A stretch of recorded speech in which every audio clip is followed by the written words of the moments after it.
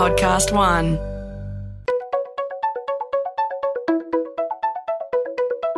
Hi, this is Paul McIntyre. Welcome to the MI3 Audio Edition. I've been a business journalist for 25 years covering the marketing, media, agency and tech sectors. In this series, we talk to industry leaders about the global and local developments that you need to be across this week. Well, some may say that television is not serving up the audiences like it used to, but with us today is a couple of big brand marketers who beg to differ. We're just off the back of the Australian Open, and with us today, four people who know more than most about how all this comes together. Matt Granger, Director of Sales for Sport at Nine, Liana Dubois from Nine's Director of Powered, Georgie Jeffries, Head of Marketing at Uber Eats, and Dean Norbiato, General Manager of Marketing at Kia. Both these brands have been neck deep in the Australian Open and broadcast sponsorships in January. We're about to get some insight on what worked and what didn't. First to you, Matt. Give us the top line on how you saw the Australian Open play out this year. It's your second year, right? Yeah, no, we were really happy. We've seen double-digit audience growth across our broadcast. We've seen up to 70% growth across Nine Now and across all our digital assets. So from an audience point of view, it's been fantastic. But I think for us, what we embarked on really was extending our asset base to our partners, particularly around our digital assets, but also into our publishing assets, into pedestrian and car advice. And that strategy, I think, to give our partners a platform to basically customise their solution has been really successful. And I think, obviously with Dean in the room, Kia has been one of those who are able to, activate and access those assets to deliver their objectives. You talk, Matt, about this evolving partnership model that you're working on at Nine. What does that look like? I think for us, it's more about how, again, everyone uses the term partnership. For us, it's really how we actually understand what our clients' objectives are. And the process we have in place really is about deep diving to understand that element, as well as then connecting the right parts of our business to be able to deliver upon those objectives. And that's critical to the success I think we've seen off the back of this recent Australian Open and broadly the Summer of Tennis. Broadly, the appetite from brands and marketers to play this way, Matt, are you seeing much change there? I think it's just gone up another level. I think last year we saw a big step. This was just another, I think, a double down, to be honest with you, based on the way brands contextualise their strategy and solution around the environment and to leverage our assets to deliver a unique cut through. And I think that's been probably, the most exciting thing. And we're seeing that extend through our other sporting assets as well as through our other, tentpole assets across Nine. Liana, you are big on the effectiveness bandwagon, and it seems that those results are coming through with the portfolio of clients you're working with. Just give us a sense on how you're defining effectiveness and how it's working for brands. Yeah, sure thing. So effectiveness is proof that the investment that you are making into your marketing, your advertising and your media is actually delivering you return on that investment, so that you are fundamentally selling more product as a result of what you're doing in your marketing and your advertising space. We are seeing some really extraordinary results. Peters is a really great example, who aren't here with us today, but Peters have, been a partner of the Australian Open for a couple of years now. Last year in particular, did a lot of work with Powered, as they have again in this season, where we've brought it back to the art of creativity and really making the creative that was produced in-house by Powered Studios stand on its own 2 feet and work in a more high-impact, high-reach environment to deliver a return for them that cashed out at about $2.98 compared to the well-recognised Think TV Payback Australia study that in the FMCG category is about $1.59 payback for every dollar spent. So, the power of sponsorship in high-reach environments like sport generally and the AO specifically is really powerful, and obviously Uber and Kia are really testament to that. Well, they're great two extremes of the spectrum, right? You've got a young player in Uber Eats and Kia, which I discovered earlier from Dean has been with the Australian Open for 19 years, which is quite extraordinary. We'll go to the upstart first. And Georgie, you came out of the box, so to speak, last year with a renowned and acclaimed effort with the Australian Open with your Uber Eats campaign and activation. And Liana talks about creative and it being really important.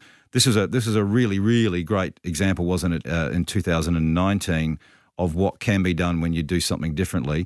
How difficult was it to get to that? It was a fairly hectic lead up to your opening gambit with this, wasn't it? Yeah, the timelines were exceptionally short. I think from when we pitched the idea to Channel 9 and Tennis Australia to when we actually got to market in the first week was about 6 weeks. So to give you a bit of insight, a normal Tonight I'll Be Eating ad that we run, from negotiating and selecting talent, building the scripts, appointing a director, filming, getting it into market and editing, is about 2 months for one ad. Last year we did 11 ads in 3 weeks. Right.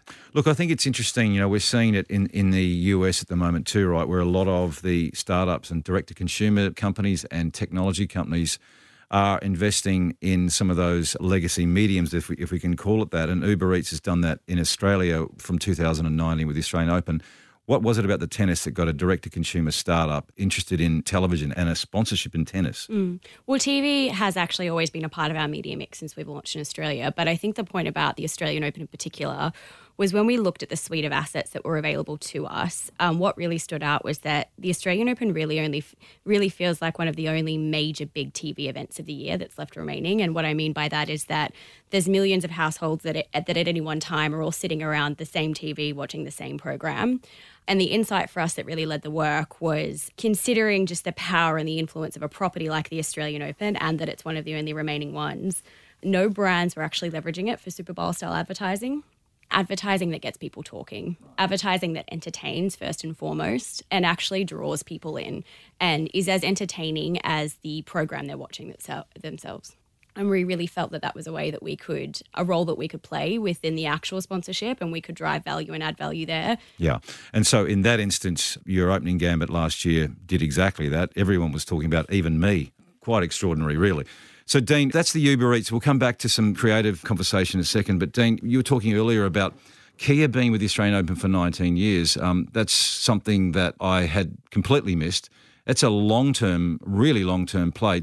Why are you still there? And I think you've kind of shaken it up in recent years as well, though, in what you were doing. Tell us a little bit about Kia and what you've been doing. Yeah, 2 decades is a long time to be in partnership with any brand. When you look at the churn rate, is a year and a half in most sponsorships. So for us to be there for the long term is, I guess, fundamental to our strategy. Globally, we're partnered in other markets with the NBA, with FIFA. So we do have some broad, big pillar partnerships. However, it was probably the last 5 years that we've essentially woken up at a domestic level. So it is a global partnership that is global benefits just due to the eyeballs that go around the world. But from a local standpoint, we had a change in management about 5 years ago. We got a new COO who had a real focus on building that brand at a local level, and he saw the value in the biggest sporting event in the world that happens in our backyard in January. So I think for the last 5 years, we've had a step increase every year in terms of how we leverage this asset and how we bring it to life. And I think 2020 was the culmination of a lot of hard work from the team. We've got a fantastic team and agency that sits behind us and partner with Nine to bring that to life. So to be honest, it has been almost 2 decades. 20 years will be next year with the Australian Open. So look, it's a very important one for us, but one that we've only just, to be perfectly frank, started to really uncover the benefit of it and the clear air that we get at the start of the year. Just unpack, Dean, a little bit about what you're doing differently now to what you were previously in your activations and your involvement with the AO, with Australian Open. Yeah, my background is in strategy and sponsorship, and I think as a whole, we probably undervalue sponsorship in this market, to be honest. I think it's very easy to slap a logo and walk away, where actually when you get underneath the skin, the amount of opportunity that sits within it is significant. For instance, with the Australian Open, we took out a partnership which was a world first with Uber, where we offered fans a free ride in the Kia fan fleet in our new Seltos. We had an activation that stuck out like a sore thumb on Grand Slam Oval that you just couldn't miss, and it had a huge play around brand perception. And as marketers and as a unit, we're not shying away that we have a challenge. Our biggest issue is perceived versus actual perception. If we can get bums in seats, that's the shortest bridge for us to close. And we need to make maximum impact. So our partnership with Channel 9, being able to reach a maximum audience and actually do that across multiple touch points. We had Car Advice, which is obviously under the Nine umbrella. That was really important to then, in a tennis environment, talk to in-market auto intenders, as well as just general population. So the whole short-term and long-term strategy that we have kind of culminates and comes together where both tangents play equal roles during that time. And just to be clear, though, so essentially what Kia was doing earlier on was a naming rights sponsorship with not a lot of activation. That's the difference of what you're doing now? Yeah, I think what's really interesting when you look at being channel agnostic, people just think that's the domain of digital, and they don't afford that same thinking and same level of strategy to TV. And what Uber Eats did last year is, I think, kick the industry in the teeth and say, hey, look, you can actually be creative and get significant cut through. And the numbers and the cut through and how they stand up to the barbecue test, as we like to call it, like the actual chatter that generated was testament that you actually can be agnostic and do stuff different in that channel. And it's not the domain of a banner or an MREC. Like, we actually can have best practice in not a 3-second view online, but in a big moment on TV. What's happened to Kia in terms of its brand tracking, reputation? How are you getting a sense on the improvements or otherwise? I don't think it'd be going backwards. You wouldn't be here, I don't think, Dean, would you? No, I wouldn't. Not as comfortable anyway. No, that's right. But, I mean, you look at our rejection rates. So 5 years ago when we first started, we were sitting around 50% brand rejection.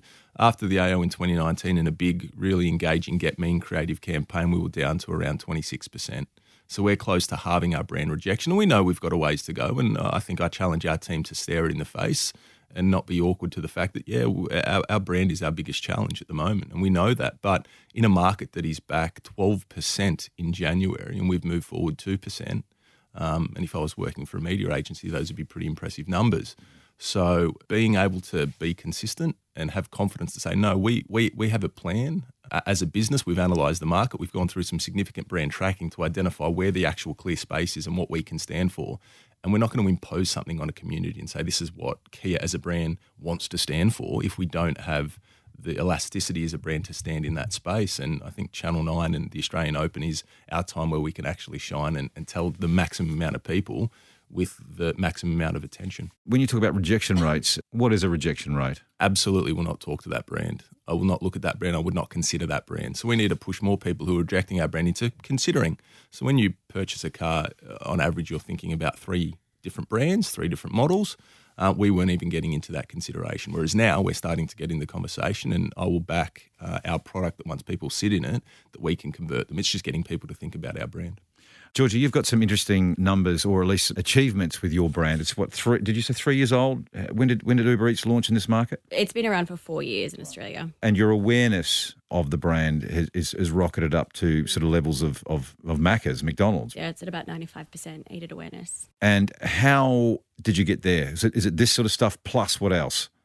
Before we first launched into, I'd say, like mass above the line brand advertising, we were the number 3 player in Australia, and we were struggling to gain CP in particular markets. Our awareness, our aided awareness, was below 40%. And we felt really strongly that we actually had to unlock the business through brand. That was one of our primary levers. And so we've been investing, I would say, fairly significantly in above the line and below the line advertising for about 3 years. And we have seen that it's obviously accelerated our growth. So our awareness is now at 95%, which is on par with the likes of a Woolworths and McDonald's. And I call those 2 brands out because they are in a similar category to us. We're not just food delivery. We are an option for what are you going to eat next. Yes, right. And our consideration is now reaching 50%, which is exceptionally high for a brand that is only 3 or 4 years old in most markets in Australia. And Dean talked about the creative aspect of it, and this is something we'll get into now, is you talked about that 2-step brand and sort of tactics and performance, and also creative and how big an impact that can have. We talk about McDonald's. They say 60% of their ROI in their campaigns is attributed to creative. Where do you sit with that, even in something like an Uber Eats execution in the tennis? I guess, well, the first thing I'll call out is that I don't think that you can have one or the other. I think both are very, very important. So you need to have your acquisition engine running and working and constantly optimizing. I think we talk a lot about brand and creative because A, it's what you see and what you feel as a consumer, but B, because I think it's actually having a bit of a renaissance in the market. And for a long time, it felt like it was being ignored and downplayed so that people could focus more on essentially direct response style marketing. But I do think it's really critical you have both. For us, our ambition is to, I think Dean calls it pass the barbecue test. We call it, is the creative good enough that people would talk about it in the pub? That's really important when you're a brand that A, is fairly new, and so you're trying to accelerate not just awareness but actual salience really quickly. Yes, we may be a big player in the scheme of online food delivery, but we are a very small part of the overall food mix. So we really have to punch above our weight. That's how we think about it, and make sure that everything we do has the potential to really cut through and get people talking. We want to be the brand that when we bring out a new ad, people say, have you seen the new Uber Eats ad? Like, that's quite important to us. It means that there's anticipation behind it.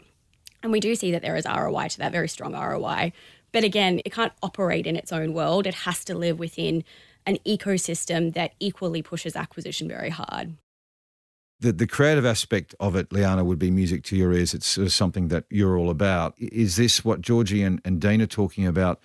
Is that increasingly the conversations you're having with brands and marketers around the creativity? Yeah, absolutely. Georgie is spot on. There is a renaissance in terms of people's belief in the impact and the importance of the creative profile and the creative platform of brands. The reason that it is so important and that creativity, whilst it should be part of a full funnel marketing mix that includes acquisition, but the reason it should lead and it sits at the top of that funnel in terms of importance is because creativity is what sits at the heart of human beings. Advertising is all about entertainment or emotional connection. It's about driving people to think, feel, or do something as a result of the message that you have served them. Without getting too deep, because human beings are emotional creatures, you've got to hit those nerves and those chords. You've got to make them laugh. You've got to make them cry. You've got to make them think something different.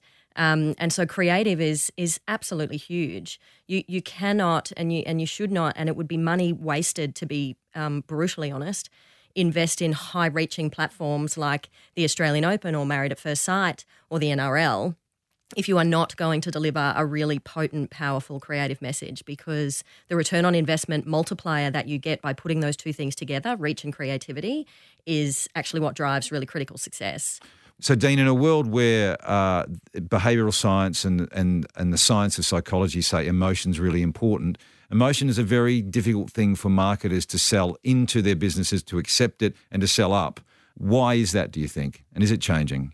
I think when you look at marketing, it's often seen as a bolt-on and not a necessity. So it's easy to just look at simple metrics like dollar in versus dollar out, when in fact the way that we look at it, and I'm fortunate that our business is very marketing-minded, that our business understands the value of long-term brand building that is underpinned obviously by the short-term engine, but you need to have those conversations. We have really open dialogues and dynamics around that. Is it easy to measure? Absolutely not. It's the fundamental flaw and challenge of ROI in marketing, is trying to determine the brand blocks that we put down now, what are they worth tomorrow, which is really, really hard to do. So it's easy to just do the, especially in a sea of sameness that is the auto market, where misattribution is so high because everyone is doing the same thing with regards to creative. I think a fantastic story was, I've only been in the job for a year, and I was 3 months into the job, and I was back home at Easter, and my cousin came up to me and he goes, "Dean, that was a fantastic ad that you did for Stinger with the dishwasher things, with the car washer things." And I mean, I'm not one to not take credit, so I said, thanks. But in fact, that wasn't even for our company, and that wasn't even for that car.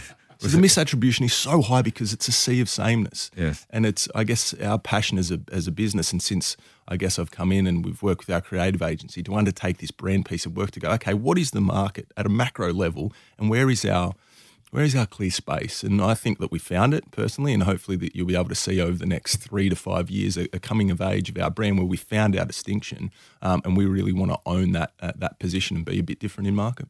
Georgie, as a Silicon Valley groovy digital tech startup, and I can't think of any, I can't think of anything else, any other cliches at the moment. Paul, don't say groovy. Yeah, I know. It's cute. That's going to stay on for the record in the editorial, because it'll just show how groovy you are. How much of a classic You are I groovy. am. I'm the classics.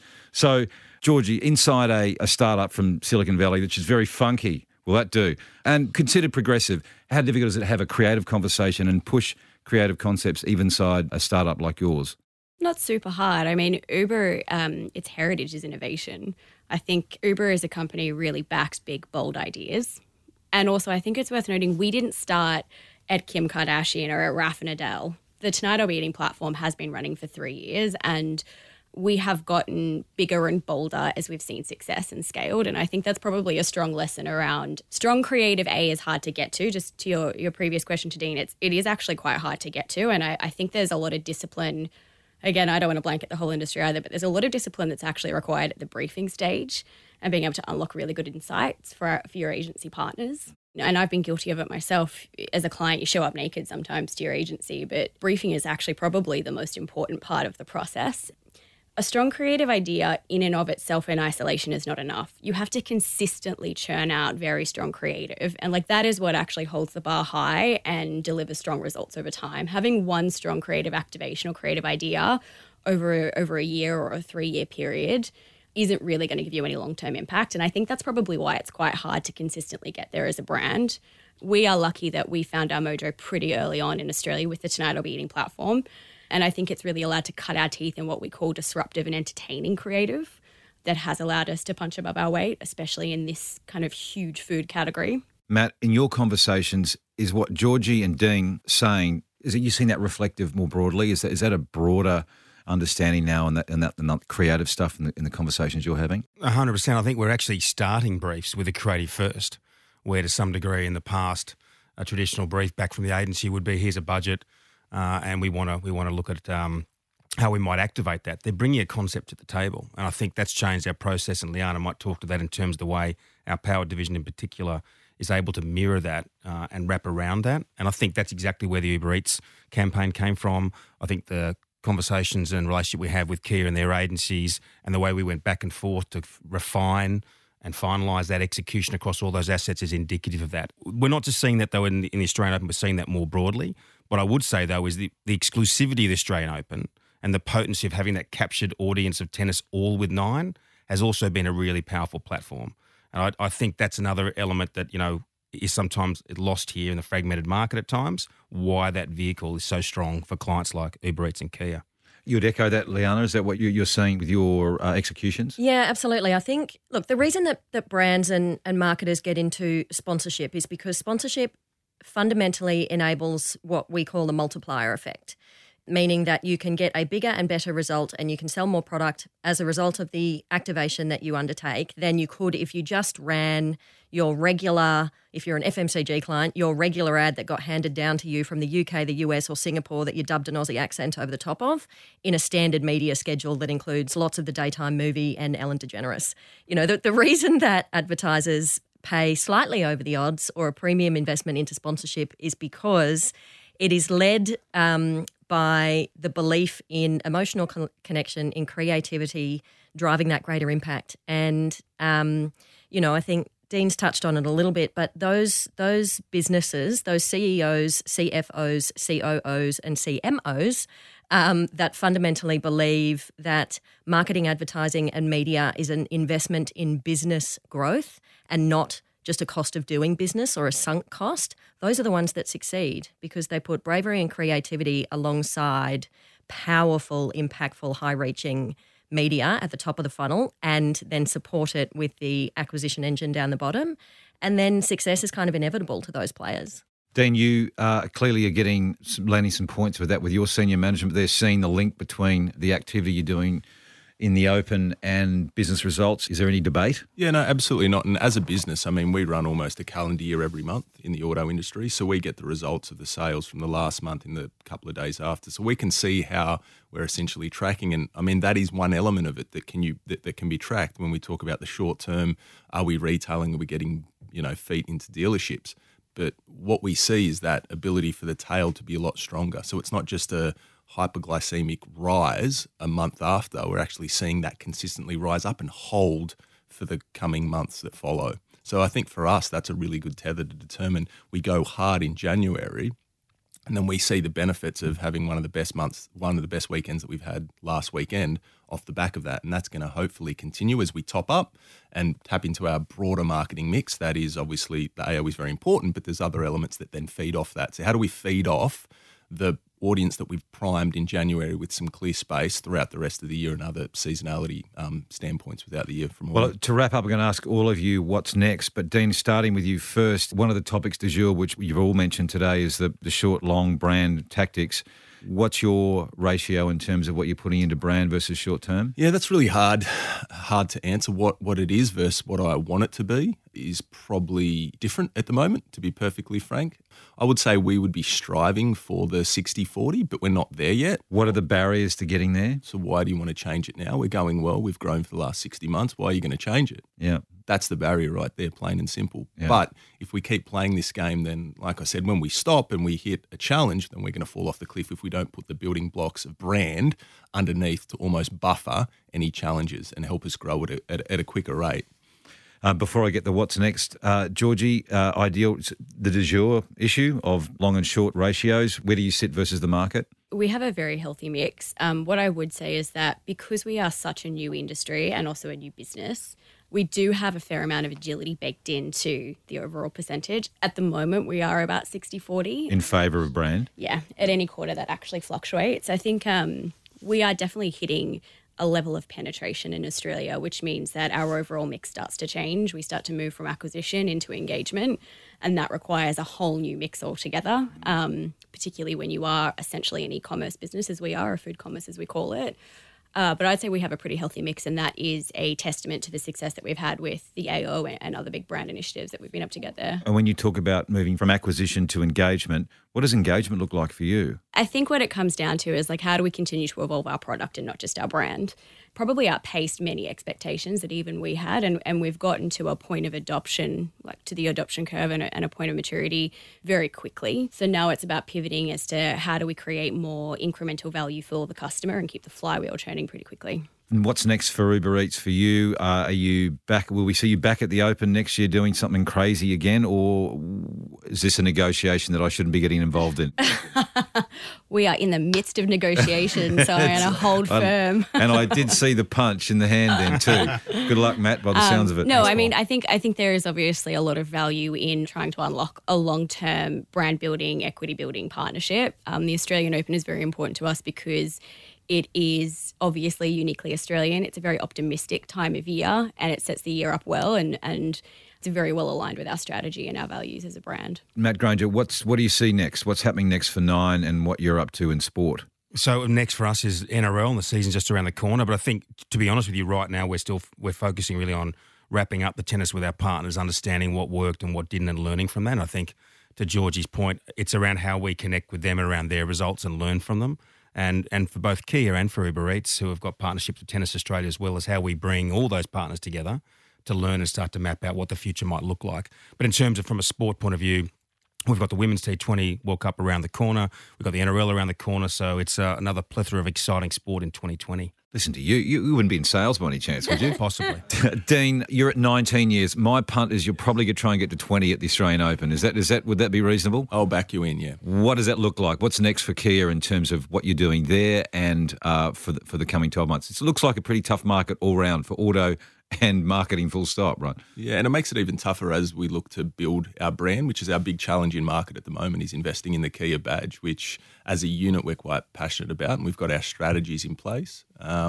We're launching a new 7-seat Sorrento Paul that you would look fabulous in coming mid-year, and then onto the AO. And again, we're going to stick to our strategy of launching a new car. So we've got something in the pipeline for AO 2020 around the launch of a new model, which will kind of complete our SUV range. So the planning, to be honest, has already started. We're already looking at the lessons, I think, while they're fresh from AO 2020 to look at 21 and how we can be bigger and better and take down Uber Eats in 2020. Yes, right. Look forward to getting you back to discuss that. Georgie might have some words to say. Just a hunch. Liana, final words from you.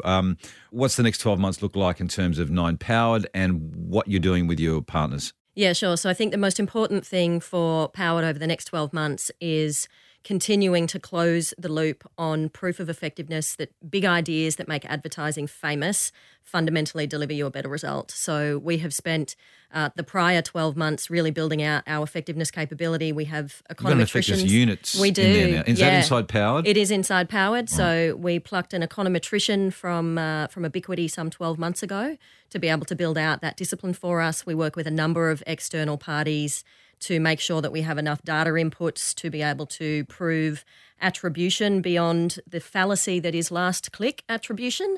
Extraordinary that it still lives. I'd love to have a conversation on that, but we can't. Keep going. Another day. Yes. Another day I'll happily join you for a coffee. So the next 12 months is really absolutely fundamentally closing that loop so that any CEO, CFO, COO, CMO that is remaining in market that does not fundamentally believe that advertising is an investment in business growth, that we can prove to them fundamentally that it is. And they're believing that so far? We are swaying the crowd. Yes. It's a long-term brand building It's exercise. a long-term isn't it? brand building exercise towards effectiveness, No, Paul, yes. and totally necessary. I mean, it's a really important. I think we've touched on some deep themes that need further exploration, and it was great to have a couple of marketers here. So thanks to you all for joining, and I definitely am looking at the next Australian Open, and we'll have you back, and I want this tussle between Georgie and Dean. I think this is really important. I do. Good luck. Yes, Yeah. it's because you're at the top at the moment. You're the benchmark, Georgie. Anyway, thanks to you all, and safe travels. Thanks, Thank guys. you. Thanks, Paul. MI3 Audio Edition was presented by Paul McIntyre, that's moi, in collaboration with Podcast One Australia. Producer Nick Slater, music by Matt Dwyer. For more episodes, go to podcastone.com.au or search MI3 Audio Edition on Apple Podcasts and hit the subscribe button.